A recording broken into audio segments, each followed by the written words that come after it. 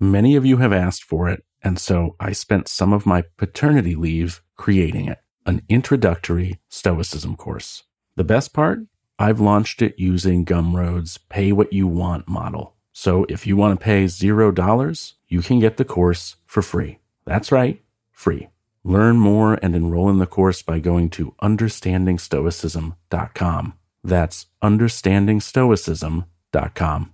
I have used a lot of commerce platforms in the past. By far, the most robust is Shopify. No matter how complex your business needs and no matter how large your business grows, Shopify can handle it. And they do handle it for brands like Rothy's, Ruggable, Allbirds, Knox, Magnolia, Brooklinen, Glossier, and Cotton, to name a few. You may already use another e-commerce platform and you may be super unhappy with it, but you've already put a lot of work into it and migrating to Shopify could seem impossible. But I'm here to tell you that it is quite easy. When I migrated to Shopify back in 2022, their apps and tools meant I just had to make a few clicks and everything was ported over as if by magic. Shopify also lets you design your storefront however you like, which from personal experience I know isn't the case for many other commerce platforms out there. All these features and all this control can result in more sales more often. So stop leaving sales on the table. Switch your business to Shopify today and discover why millions trust Shopify as their all-in-one commerce platform to build, grow, and run their businesses. Sign up today for your $1 per month trial at shopify.com/practical, all lowercase. That's 1 month for just $1 at shopify.com/practical. Shopify.com/practical.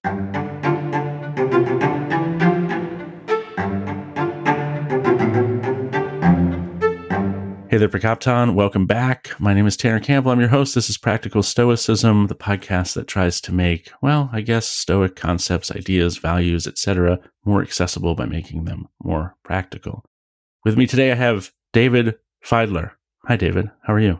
Hey, it's really great to speak with you.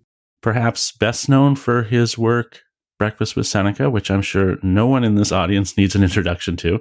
And we are not going to talk about Breakfast with Seneca because David has given so many interviews on Breakfast with Seneca that I would be remiss in my duties to ask him all those same questions again. So instead, we're going to start talking about some things that I hope no one in this audience has really considered before, because in consuming some of David's lesser known YouTube content, which is not from his channel, but from others, I came across some of his conversations on the cosmos, on beauty and order. And I think I was surprised, David, because to be honest with you, I saw you as, David Fideler is a Stoic philosopher. But in truth, you are a classicist first before that, right? Can you talk a little bit about your background so people who maybe don't know the full picture could start to put one together? Sure. Well, when I was very young, in my late teens, I became interested in ancient philosophy. And I started studying the Pythagoreans and Plato. And of course, when I was in my early 20s, I read Marcus Aurelius as well.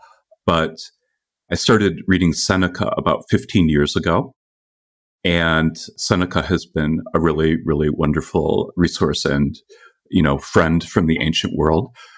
But I'm also very interested in other types of Greek philosophy too, like Pythagoreanism and Platonism. And actually, Stoicism took over a lot of ideas from Plato and the Pythagoreans.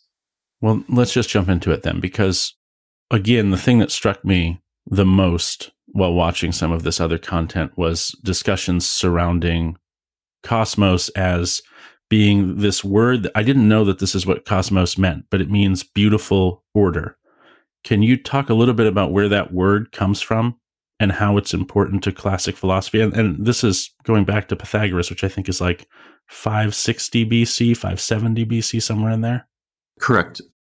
When I was young, I edited this book called The Pythagorean Source Book and Library, which has all these different Pythagorean writings in it and the 4 biographies of Pythagoras. And there's this traditional account that Pythagoras was the first person to call the universe a cosmos. And what cosmos means in Greek is beautiful order. It means beauty, and it's actually the source of our modern word cosmetic, so beautiful. And this is an incredibly important idea, I believe, because beauty is a value. And what has happened in, the last, say, like 2 or 3 centuries is that we've started to live in a double truth universe. So there's a world of fact and there's a world of values. And this idea of cosmos shows that that kind of split is really not so easy to make, because the ancient Greek philosophers believed that the physical universe itself is an embodiment of beauty, or it reflects beauty, and beauty is a value. So this idea of separating the world of physical fact from value, I think, has been quite damaging to us in the modern world. So beauty in this ancient sense. Yes, if I might just elaborate on that a little bit. What happened starting like in the 1700s is people started viewing beauty as being something in the eye of the beholder or subjective. But the view of the ancient Greek philosophers, and the view really of everyone up through the Renaissance and a little bit after the Renaissance, was that beauty is an objective aspect of nature. So when we look at nature, say like a flower or a snowflake or the shape of a beautiful galaxy, we see this radiance of beauty in the forms of nature. And that is exactly what they meant by beauty. It's an objective aspect of nature, and it arises from harmony and proportion. And that's what the Stoics believed. The reason that this is interesting to me is because there's this really vague sense of Stoics are supposed to live in alignment with nature. And it's not, I think, to most people who are first coming across Stoicism and getting a little bit deeper into it and start to hear that, oh, well, the point is developing virtue, which is this very special kind of knowledge about how to live excellently. I think that when we say, let's live in alignment with nature, that's less obvious than let's try to fold ourselves into the concept of beauty. Mm-hmm. This concept of beauty in the ancient world, based on what you've said, some proportions, harmony. Can you talk a little bit about what those proportions, what that harmony is? How did they conceptualize this? Well, if you study the phenomena of nature, you can see proportion in different organisms and the phenomena of nature. And maybe another way to look at this is that really ancient philosophy and science, it was all concerned with part-whole relationships. And so you can see this in the idea of the cosmos. I mean, this is a very important idea in Stoicism and other ancient philosophies, is that we human beings are a part of a greater whole. So you can see that in the Stoic idea of the cosmopolis, but it's also part of the Stoic view of nature and the cosmos. So human beings are embodiments of the cosmic order. So there is this kind of proportional relationship between humans and the larger universe. And basically what harmony and proportion is, the reason that you find it in natural phenomena is because proportion is the way that nature unifies the part with the whole.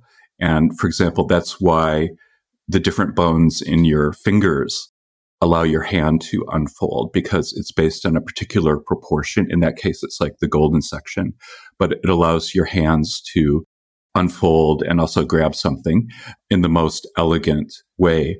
And the ancient view was that proportion and harmony means, harmonia in Greek means fitting together.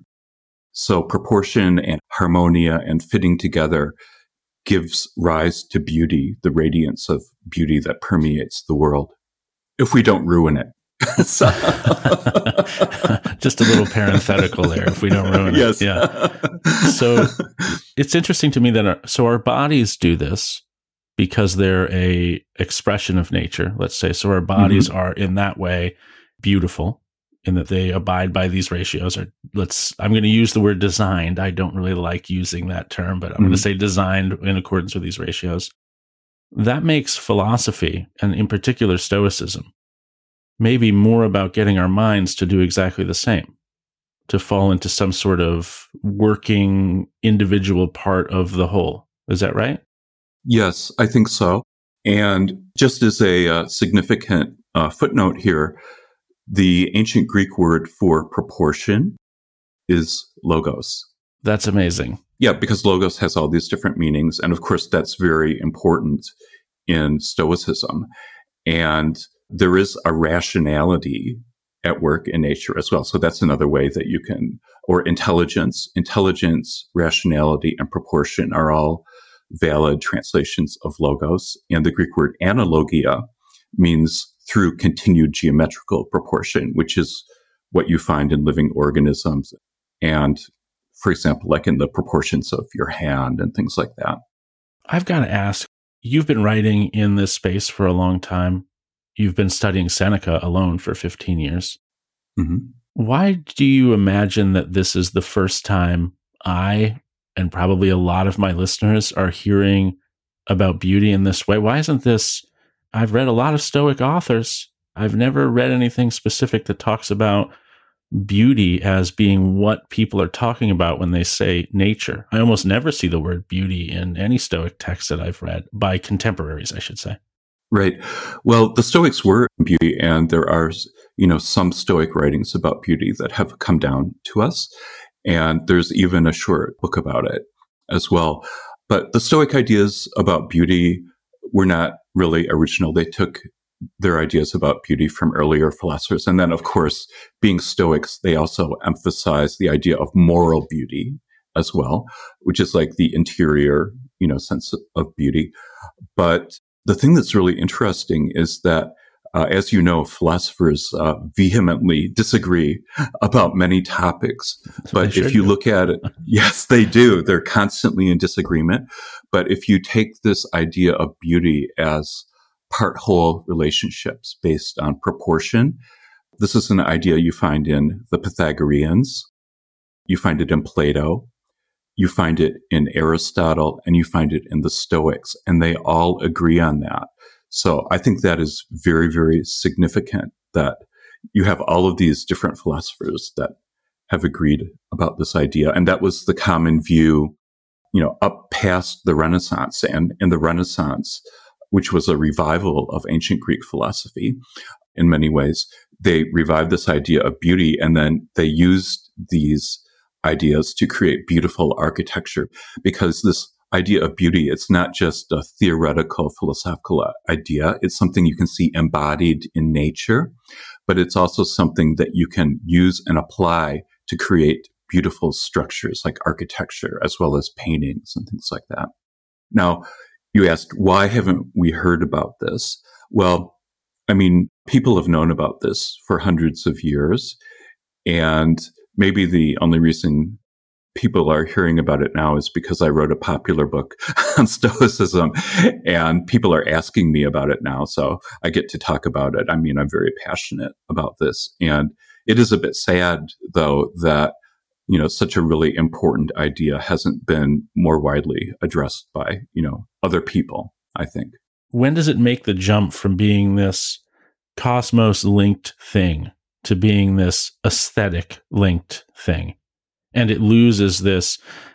If I'm going to be really, let's say, not negative about it, but if I'm going to be really critical about why I think this might be the first time that this is really coming to the forefront and people are talking about it more openly, I'm going to guess because talking about beauty seems less Roman Stoic than talking about behavior and order and structure. And maybe that Roman flavor of Stoicism was a seed that started to work against the better interests of Stoicism, perhaps? Mm-hmm. Well, there might be some truth to that. But for example, like in the Renaissance, they were trying to revive Greek and Roman culture. And especially in the beginning, it was Roman, because they didn't know how to read Greek until the beginning of the 1400s. And there was quite a bit of interest in beauty, and there were Stoic philosophers in the Renaissance as well. And one Stoic philosopher, Leon Battista Alberti, was also a leading theorist of architecture. He was a practicing architect, and he did write about these ancient ideas of beauty, and he applied them in his works. He's like a totally overlooked Stoic philosopher who was actually very important. I'm going to write an article about him soon. But there is a difference between sort of like the Greek ethos, I suppose, and the Roman ethos. But if you go back and look at Roman architecture and look at the Pantheon, for example, which was reconstructed by Hadrian, which would have been, I can't give you the exact date, but it would have been, like right before Marcus Aurelius, actually. And that's one of the few, it's actually probably the only surviving work of Roman architecture that's complete because it was made into a church, so it survived. And that's like an incarnation of these ancient ideas of harmony and beauty. And the thing about beauty, I think, that's very important is that it's just not an idea, but it's something that we can tangibly experience. And when you see something beautiful, it has an effect on your soul. And there's sort of like this idea of aesthetic arrest. So if you see something beautiful, it can just like stop you in your tracks. And that's why I think it's so important, because it also, the ancient idea too, is that when we perceive beauty, especially in nature, it gives us a direct kind of link or insight into the deep underlying order of the cosmos that goes beyond human language. Because if our knowledge of the world was strictly limited to words, I think we would be living in a very sad world indeed. I think I would agree with that. It also, what I'm thinking of now is how many times I've heard people say to the Stoics and to a lot of ancients, the existence of God wasn't a question because looking at nature, it was obvious that God had to exist. In your, and maybe we're going a little bit too deep here. I don't know if you can stop me if so, but do you have your own personal opinions about the Stoic conceptualization of God as universe, as organism, as sentient, as benevolent? Do you agree with those things? How do you feel about those things in particular?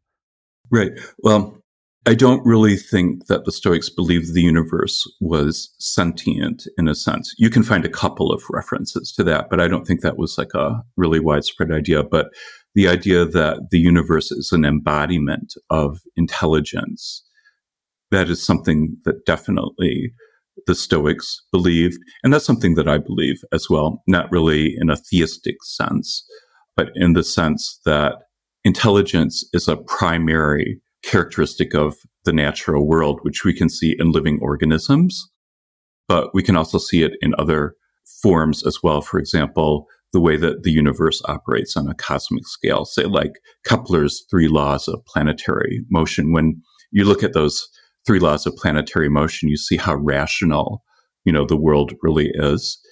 And, that rationality in the Stoic view was synonymous with intelligence. And so therefore with God, whatever that conception of God was at the time. Right. Yeah. Yeah. So another way of looking at it too is that when people say that something is divine, what are they really saying? And I think that what they're really saying is that there's like an embodiment of supreme value, and beauty is one aspect of that. So you might say to someone, oh, you're divinely beautiful or something like that. And so I think that a lot of these religious beliefs and feelings have something to do with, finding supreme value. And the other aspect of the sacred too is feeling at home in the world and the universe. And so when you sense the beauty in nature, you can feel that you're part of a greater whole. And I've thought about this for many years, and people talk about like, well, what is the meaning of life and things like that. And I think that's phrasing the question in an incorrect way. The way I would phrase it is, what is it that makes your life feel extremely meaningful? And what I believe, just based on my studies and personal experience, is that people find life to be meaningful when they feel that they're part of a larger whole. And you can see that in many different ways, being part of the cosmos. And you can see it like even being, people feel that their lives are meaningful, even if they're like part of a winning team in sports. Or in the Stoic perspective, life is meaningful if you realize that you're part of this universal community of the cosmopolis. And so there are all these different examples. So I think that people really find their lives to be meaningful when they feel that they're part of a larger whole, and also when they can make a contribution to that. I am speaking with David Fideler, philosopher and classicist and author of the book Breakfast with Seneca. We're going to take a quick break to hear from a few sponsors, and when we come back, we'll talk more about more things. Stay with us. This episode is brought to you in part by Prize Picks, America's #1 fantasy sports app with over 3 million members. They are, without a doubt, the easiest way to play DFS. It's just you versus the numbers. You pick more than or less than on 2 to 6 player stat projections and watch the winnings roll in. With the big game right around the corner, Prize Picks is the easiest and most exciting way to turn every game-changing moment into 100 times your money, because with as little as 4 correct picks, you can turn $10 into $1,000. Offer expires post-Super Bowl. With quick withdrawals, easy gameplay, and an enormous selection of player and stat types, it's no wonder Prize Picks is the #1 daily fantasy sports app. I've got friends that use Prize Picks, and they absolutely swear by it. So if daily fantasy sports is your thing, you've got to give Prize Picks a try. Go to prizepicks.com/practical and use the code PRACTICAL for a first deposit match up to $100. That's prizepicks.com/practical with code PRACTICAL for a first deposit match up to $100. Prize Picks. Pick more, pick less. It's that easy. I have used a lot of commerce platforms in the past. By far, the most robust is Shopify. No matter how complex your business needs and no matter how large your business grows, Shopify can handle it. And they do handle it for brands like Rothy's, Ruggable, Allbirds, Knox, Magnolia, Brooklinen, Glossier, and Cotton, to name a few. You may already use another e-commerce platform and you may be super unhappy with it, but you've already put a lot of work into it and migrating to Shopify could seem impossible. But I'm here to tell you that it is quite easy. When I migrated to Shopify back in 2022, their apps and tools meant I just had to make a few clicks and everything was ported over as if by magic. Shopify also lets you design your storefront however you like, which from personal experience I know isn't the case for many other commerce platforms out there. All these features and all this control can result in more sales more often. So stop leaving sales on the table. Switch your business to Shopify today and discover why millions trust Shopify as their all-in-one commerce platform to build, grow, and run their businesses. Sign up today for your $1 per month trial at shopify.com/practical, all lowercase. That's 1 month for just $1 at shopify.com/practical. Shopify.com/practical. And we're back with David Fideler. David, we're going to jump into the weeds here. We're going to talk about God, and we're going to do that in 2 ways. I'm going to ask you to compare your own personal concept of what most people would refer to as God, and then to compare that to the Stoic concept of God and see where you're in alignment and see where you disagree, because I think that the conceptualization of God in Stoicism is something that is really, it's so divisive, in fact, that we have people who call themselves traditional Stoics and people who call themselves modern Stoics. So it's obviously a point of great contention, and I would love to hear someone with your background talk a little bit about that. Okay. Well, when I used to be a philosophy professor, sometimes my students would ask me, do you believe in God? And what I would say is, well, I could perhaps answer that question, but you have to tell me what you mean by God, because even in the Western tradition alone, there are many different ideas about God. And when people talk about God today, they're usually speaking about theism, which is essentially the Christian idea of God. And it's this idea that God is separate from the universe and some kind of supernatural entity that drew up a plan, a blueprint of creation, and then created the world. And that this God is also something you can have a personal relationship with.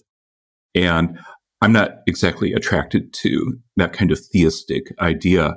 Now, the Greek philosophers spoke about God a lot, but the Greek philosophers never meant this modern theistic idea of God as an entity that drew up a plan for the universe. What they meant instead was basically the divine order of the cosmos. So they would, use this term in a sort of superlative way, but they never had this idea of an entity that stood apart from the universe and drew up the plan. And that's true for example, the Pythagoreans and Plato. Plato talks about God a lot, and the Stoics, they talk about God a lot. They're not referring to this theistic idea of God, and the way that we would describe that today is pantheism. And I think that all of these terms are a bit iffy because the reality of the universe and its order and things like that, they far transcend our ability to express them in language. Because if you look at reality in a very, very deep way, it just goes beyond, the limitations of words. But this idea that we're part of a cosmic order, and that it's beautiful and harmonious, this was more the ancient idea of God. And certainly I would subscribe to that because I think it's a very rational way of looking at the world, and it doesn't require any, kind of supernatural perspective. Do you find personally the division between traditional Stoicism and modern Stoicism to be, with what you've just said in mind, kind of unnecessary? Just to lead off, I do think it's pretty unnecessary because I think we're making words mean things that carry a lot of our own personal baggage with it, rather than it being a real worthy point of disagreement. Right. I do agree with that. And I think one of the problems that has given rise to this is that when people hear the word God, they think about it in a modern theistic sense. And the people who write about Stoicism have not, in general, done a very good job of explaining what the ancient view was and how it's really entirely different from the Christian view of God. And I did explore that in my book on Seneca in the chapter on gratitude, because, well, I'm not going to go into that, but if you want to understand these different ideas of God, like theism and, pantheism, you can read about that in the Seneca book in the chapter on gratitude. And one thing that I like to do is I try to replace the word God with the term the universe when I talk about Stoicism, because that gets rid of sort of like the theistic baggage, and it just sort of, frames it in a somewhat better way, I think, for modern readers. And the other thing too is that the Stoics identified God and nature. So if you don't like the term God, you can always replace that whenever you're reading the Stoic writings in your mind with the word nature. And the ancient Stoics would have no disagreement with that. Yeah, this is something I feel like Chris Fisher has done a really good job of trying to express all this in terms that are, Chris was an atheist for most of his life, and would now call himself a Stoic rather than to call himself an atheist, whereas I call myself an atheist and a Stoic who believes in the Stoic God. And I've written a bit about how I don't think those two ideas are held in contest with one another. I think you can be an atheist and believe in the Stoic concept of God because, as you've just been saying, the Stoic concept of God is not the concept of God that I know any atheist really has an issue with. Yeah. Yeah. So what I said in the Seneca book in that chapter on gratitude is that I wouldn't describe myself as a theist, but I wouldn't describe myself as an atheist either. And so you would describe yourself as a pantheist, I think, yes? If I was forced to... Backed into a corner and forced to label yourself, yes. If I was backed into a corner and someone wanted to put me in a little box, that's the term I would use, but I prefer not to use it. It is a real pain. Yeah. It is a real pain, right? That people want to do this. I remember when I decided that I was going to try to be a vegetarian, and everybody's like, okay, you're a vegetarian now. And then I realized in my diet that I needed meat some of the time because plant protein just didn't do it for me. And then people were like, oh, so you're not a vegetarian, you're a flexitarian. And it irritated me to a degree that I don't know that I can accurately express, that they still wanted to label me something so that they could, again, put me in a little box. But we humans have a tendency to really desire to do that, don't we? Yeah. Well, we live in a time when people want to put everything into reductionistic categories. And that's why certain things like trying to understand consciousness through the specialization of the brain hemispheres, for example, is so popular, because it's just so contemporary to think in these very materialistic terms. And it's all very ideological. Like in the academic world, you have to really for the most part, believe in this kind of extremely materialistic universe and, proclaim yourself to be an atheist, because if you don't, you'll be, going against the grain. But I think any kind of reductionistic thought that makes like the multidimensional universe that we live in to be two-dimensional and flat, I think that's always very harmful, and I've always been against that. That reminds me of something I recently watched. It was a discussion with you and a woman whose name I cannot recall, but you talked about that the idea of symmetry was not left-right, it was left-right and depth as well, and other things. That was actually really interesting. Could you just kind of overview that real quick? Right. Well, when we think about symmetry today, we think about bilateral or mirror symmetry, which I suppose the ancients would have thought of as well. But they had a totally different idea of symmetry in Greek thought and Roman thought. And it's from the Greek word symmetria, which means united by a common measure. So it means like a common proportion that links the parts together into the whole. And so, like I mentioned earlier, like the finger bones of your hand, they're all linked together by the same proportion, or say like a nautilus shell. So that's symmetria. It's following a common proportion. And they use this principle of symmetria or symmetry in designing temples. Like, for example, the Parthenon is based on a proportion of 9:8, I believe. And that's a proportion that goes through the entire temple, from the proportion of like the stylobate, which is the top level, and the spacing of the columns and the front rectangle and everything like that. So it's a common proportion that goes throughout the entire structure. And they use this as well in like Renaissance art and painting, because it's a way of linking the parts together into a whole, which is the way that nature itself works. And that gives rise to beauty. So they were trying to emulate these principles of beauty that we find in nature. So symmetry then doesn't even mean, in the original sense, let's say the original sense, doesn't even mean what it means today. That's correct. Yeah. My favorite part about what we've been talking about thus far, David, is this idea that that virtue in Stoicism is so poorly communicated by just not saying flatly that what this is about is becoming beautiful as nature is beautiful. Because I feel like that is much easier to conceptualize, that if what I'm trying to do with my character and my life is to bring it into proportion with this kind of naturally occurring proportion in nature, right. If somebody tells me that that's what I'm trying to do, I just feel like, and I don't know why it does, because it sounds even more vague, but for some reason that is less vague to me than be in alignment with nature. Because be in alignment with nature is almost kind of, it's like too cold and exacting a description of what you're trying to do. Whereas develop your character towards, develop yourself towards being a functional, proportionate part of the whole. Yes. Somehow that's much easier for me to conceptualize. Right. I agree. And there's an emphasis in modern Stoicism to focus on rationality. So following nature is to be a rational being, because the whole world is permeated by logos or rationality. And that is a correct interpretation of Stoicism. But we shouldn't forget that at the same time, this logos also means proportion and harmony, which is related to beauty as well. So that is an overlooked aspect of it. And it is better in some ways, or to look at ourselves as having a proportional relationship with the world and with human society, I think. I mean, we need to look at it in both ways, but it does bring a greater degree of depth to the topic, I think.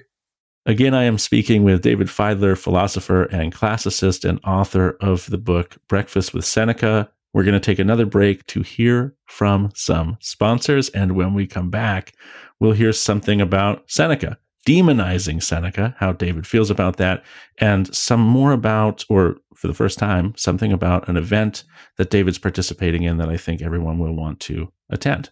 Stay with us. When you need mealtime inspiration, it's worth shopping Kroger, where you'll find over 30,000 mouth-watering choices that excite your inner foodie. And no matter what tasty choice you make, you'll enjoy our everyday low prices, plus extra ways to save, like digital coupons worth over $600 each week. You can also save up to $1 off per gallon at the pump with fuel points. More savings and more inspiring flavors make shopping Kroger worth it every time. Kroger, fresh for everyone. Fuel restrictions apply. Step into the world of power, loyalty, and luck. I'm gonna make him an offer he can't refuse. With family, cannolis, and spins mean everything. Now, you wanna get mixed up in the family business. Introducing The Godfather at ChumbaCasino.com. Test your luck in the shadowy world of The Godfather slot. Someday, I will call upon you to do a service for me. Play The Godfather, now at ChumbaCasino.com. Welcome to the family. No purchase necessary. VGW Group. Void where prohibited by law. 18 plus. Terms and conditions apply. And we're back. David, there's a lot of conversation on the blogosphere and the internetosphere where people just have opinions and can't help but share them. And a lot of those opinions seem to repeat this idea that Seneca, while a great writer, and I've just recently figured out also a pretty incredible playwright, he's a phony. He's really this Machiavellian dude who, looks good on paper, but what he really did was he helped to plot the death of people with Nero, and he was a conspirator with Nero, and he's not this really good guy the way that we think that he is, or the way that he's trying to pass himself off as in his writings. How do you feel about that? Is there any evidence for that being the case? And if not, what's going on here? Why do so many people seem to think negatively about Seneca? No, there's absolutely no evidence for that. And what Seneca said is that if you don't have evidence about something, you just have to suspend your judgment. And that sounds familiar. Yeah. So the people who are saying these kinds of things are taking a totally unstoic approach. So there are basically two different, extreme perspectives on this. And one is that, Seneca was really this evil person who was greedy. And the reason why he stayed connected with Nero is just, so he could profit financially and things like that. And then this other view is that Seneca did want to have the best effect possible on Nero. And he found himself in this very uncomfortable situation, but he did what he could to, help Nero develop morally, and that was a failure. And that's the view that I take. And I mean, who really knows what the case is? I certainly don't think that Seneca was insincere, but I can mention a couple of really extreme views that people have taken. One is that I listened to this interview with James Rahm, who wrote this very lengthy biography of Seneca. And these people who write biographies of Seneca are somewhat curious in the sense that all of the historical information that we really know about Seneca to be true, you could write on like one piece of paper. So we have very, very few facts about Seneca's life that are incontrovertible. And then everything else is just speculation. And so how you can write this lengthy biography about Seneca, I don't know. But James Rahm, for example, in an interview once said that, it's possible, it's just possible that Seneca helped Nero plot the murder of Nero's brother and mother. And there's absolutely no historical evidence for that. So that kind of speculation, I think, is incredibly irresponsible. And there's another writer in modern Stoicism who believes that there was nothing more than a Latin sophist who was very good at writing, but he wasn't really a Stoic, and he just wanted to profit off of Nero. And then he wrote hundreds and hundreds and hundreds of pages about Stoic philosophy just to cover his tracks. And when I was researching my book on Seneca, I read everything available on Seneca. So, hundreds of articles and all the available books. And there isn't anyone in the history of Seneca scholarship who ever suggested that. It's just a very, very strange idea. And it's also riddled with misconceptions about the role of rhetoric in ancient philosophy, because rhetoric in ancient philosophy was not viewed in an entirely negative sense. And there were some writers who believed that rhetoric was actually essential for communicating philosophy. So just because someone was a student of rhetoric did not disqualify them from being a philosopher. Other writers believed that it was essential to be skilled in rhetoric to be a real philosopher. And even Plato, who was largely negative about false rhetoric, said in one of his dialogues that to be a real rhetorician, you had to be a philosopher, and you could use that to communicate the ideas of philosophy. So how people get away with this kind of stuff that has no basis in history or scholarship, I have no idea. So I find this idea of demonizing Seneca to be extremely dubious because we just don't have the evidence for it. And the ancient sources that talk about Seneca would not be considered to be reliable sources today. And they don't support any of these claims that I just mentioned at all. These are things that people have just imagined in their minds. So it's very, very unstoic. It's very, very unacademic. And it's very irresponsible to make those claims without having researched these matters. Yeah, I would have to agree if that is the case, that all of that is quite unacademic and quite unstoic. I would agree with that for sure. Can I ask, though, because maybe I hold a view that is in fact not a good view to hold or an untrue one. Gosh, I'm about to embarrass myself if it is. Is there or is there not some confusion around whether or not Lucilius was a real person, or that Seneca was kind of using Lucilius in this Boccaccio fashion of a frame tale, and he's using him as a device to tell a story, as it were? Right. Do you think that that's true, or do we know that Lucilius was a real person? Well, there is some evidence that he was a real person, and there's a fragment of a poem attributed to him on, I think it was Mount Vesuvius, and he lived in Sicily, supposedly. Now, I would say I didn't discuss this at all in my Seneca book. In retrospect, I should have included a footnote about it, because about half of the serious Seneca scholars believe that Seneca's letters to Lucilius were kind of a literary creation, and then half don't. They believe that they were real letters. And it's also possible that they were letters, but then Seneca edited them later. And we know that this kind of thing took place because this famous writer in the Renaissance, Petrarch, who was a huge fan of Seneca, published 550 letters, which were actually based on real he wrote. But, he was obsessive compulsive and spent years editing his letters before publishing them. So that's possible as well. The ancient version of editing your comment 100 times because you've misspelled or left out a punctuation, sure. Yes. But what we do know is that every single philosophical writing of Seneca was addressed to someone that he knew, because he wanted to stress the fact that philosophy embodied person-to-person relationships. And no one has questioned, whether those writings were actually addressed to the people that he wrote them to. And so it's the same with his later writings. So he addressed the letters to Lucilius, and he addressed a couple of other writings as well, like Natural Questions, and also, I can't remember the other one. I think it's On Providence, to Lucilius. So there's this very, very scholarly sort of encyclopedia about Seneca.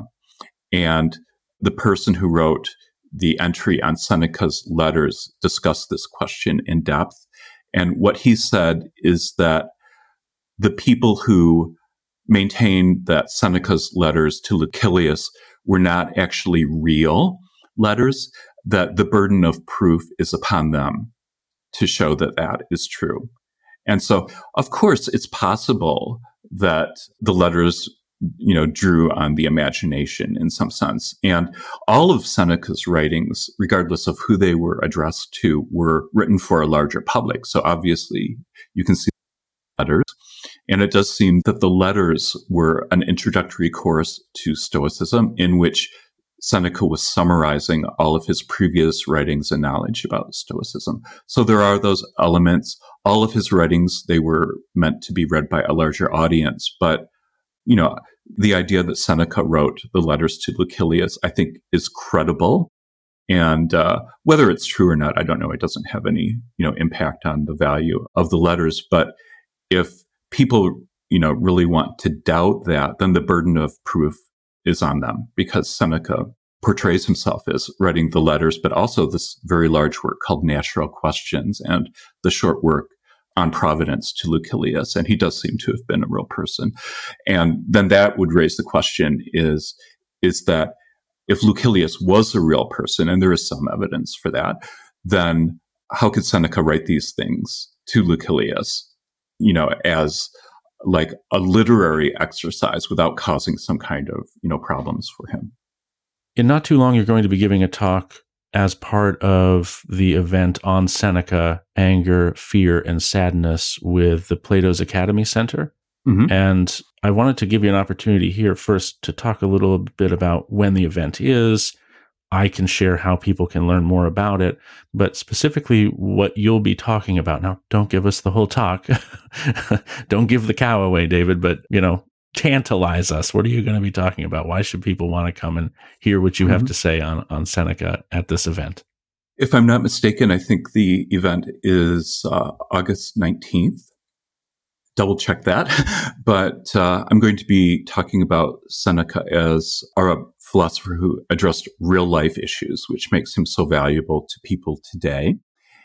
And I think I will mention, some of the people who have tried to demonize Seneca as well, because that's fun. And I just don't think that's a proper scholarly kind of activity. And then at the end of the talk, I'm going to talk about the profound influence that Seneca had on the development of the Renaissance, which most people don't know about. And I think that's an aspect of Seneca and Stoic philosophy that is incredibly important today, because in the ancient world, despite their very good intentions to have an impact on society, I don't believe Stoicism really did have much of an impact on the ancient world, or any ancient philosophy really did in terms of society. I just don't think that happened. The time was not really right for that.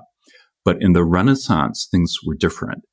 And there's all this historical evidence that the Renaissance humanists, the early Renaissance humanists who developed the Renaissance as a kind of project, were inspired by Seneca and by Cicero, who was a Stoic, inspired philosopher, to actually create the Renaissance itself. And they wanted to transform society and create a more virtuous society. And one of the ways they wanted to do this, or the primary way, is by drawing on the moral philosophy of antiquity.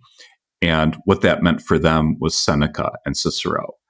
So I think that's very important today, because they actually give us a model of how Stoicism and Stoic-related thought could be used to improve and transform society today.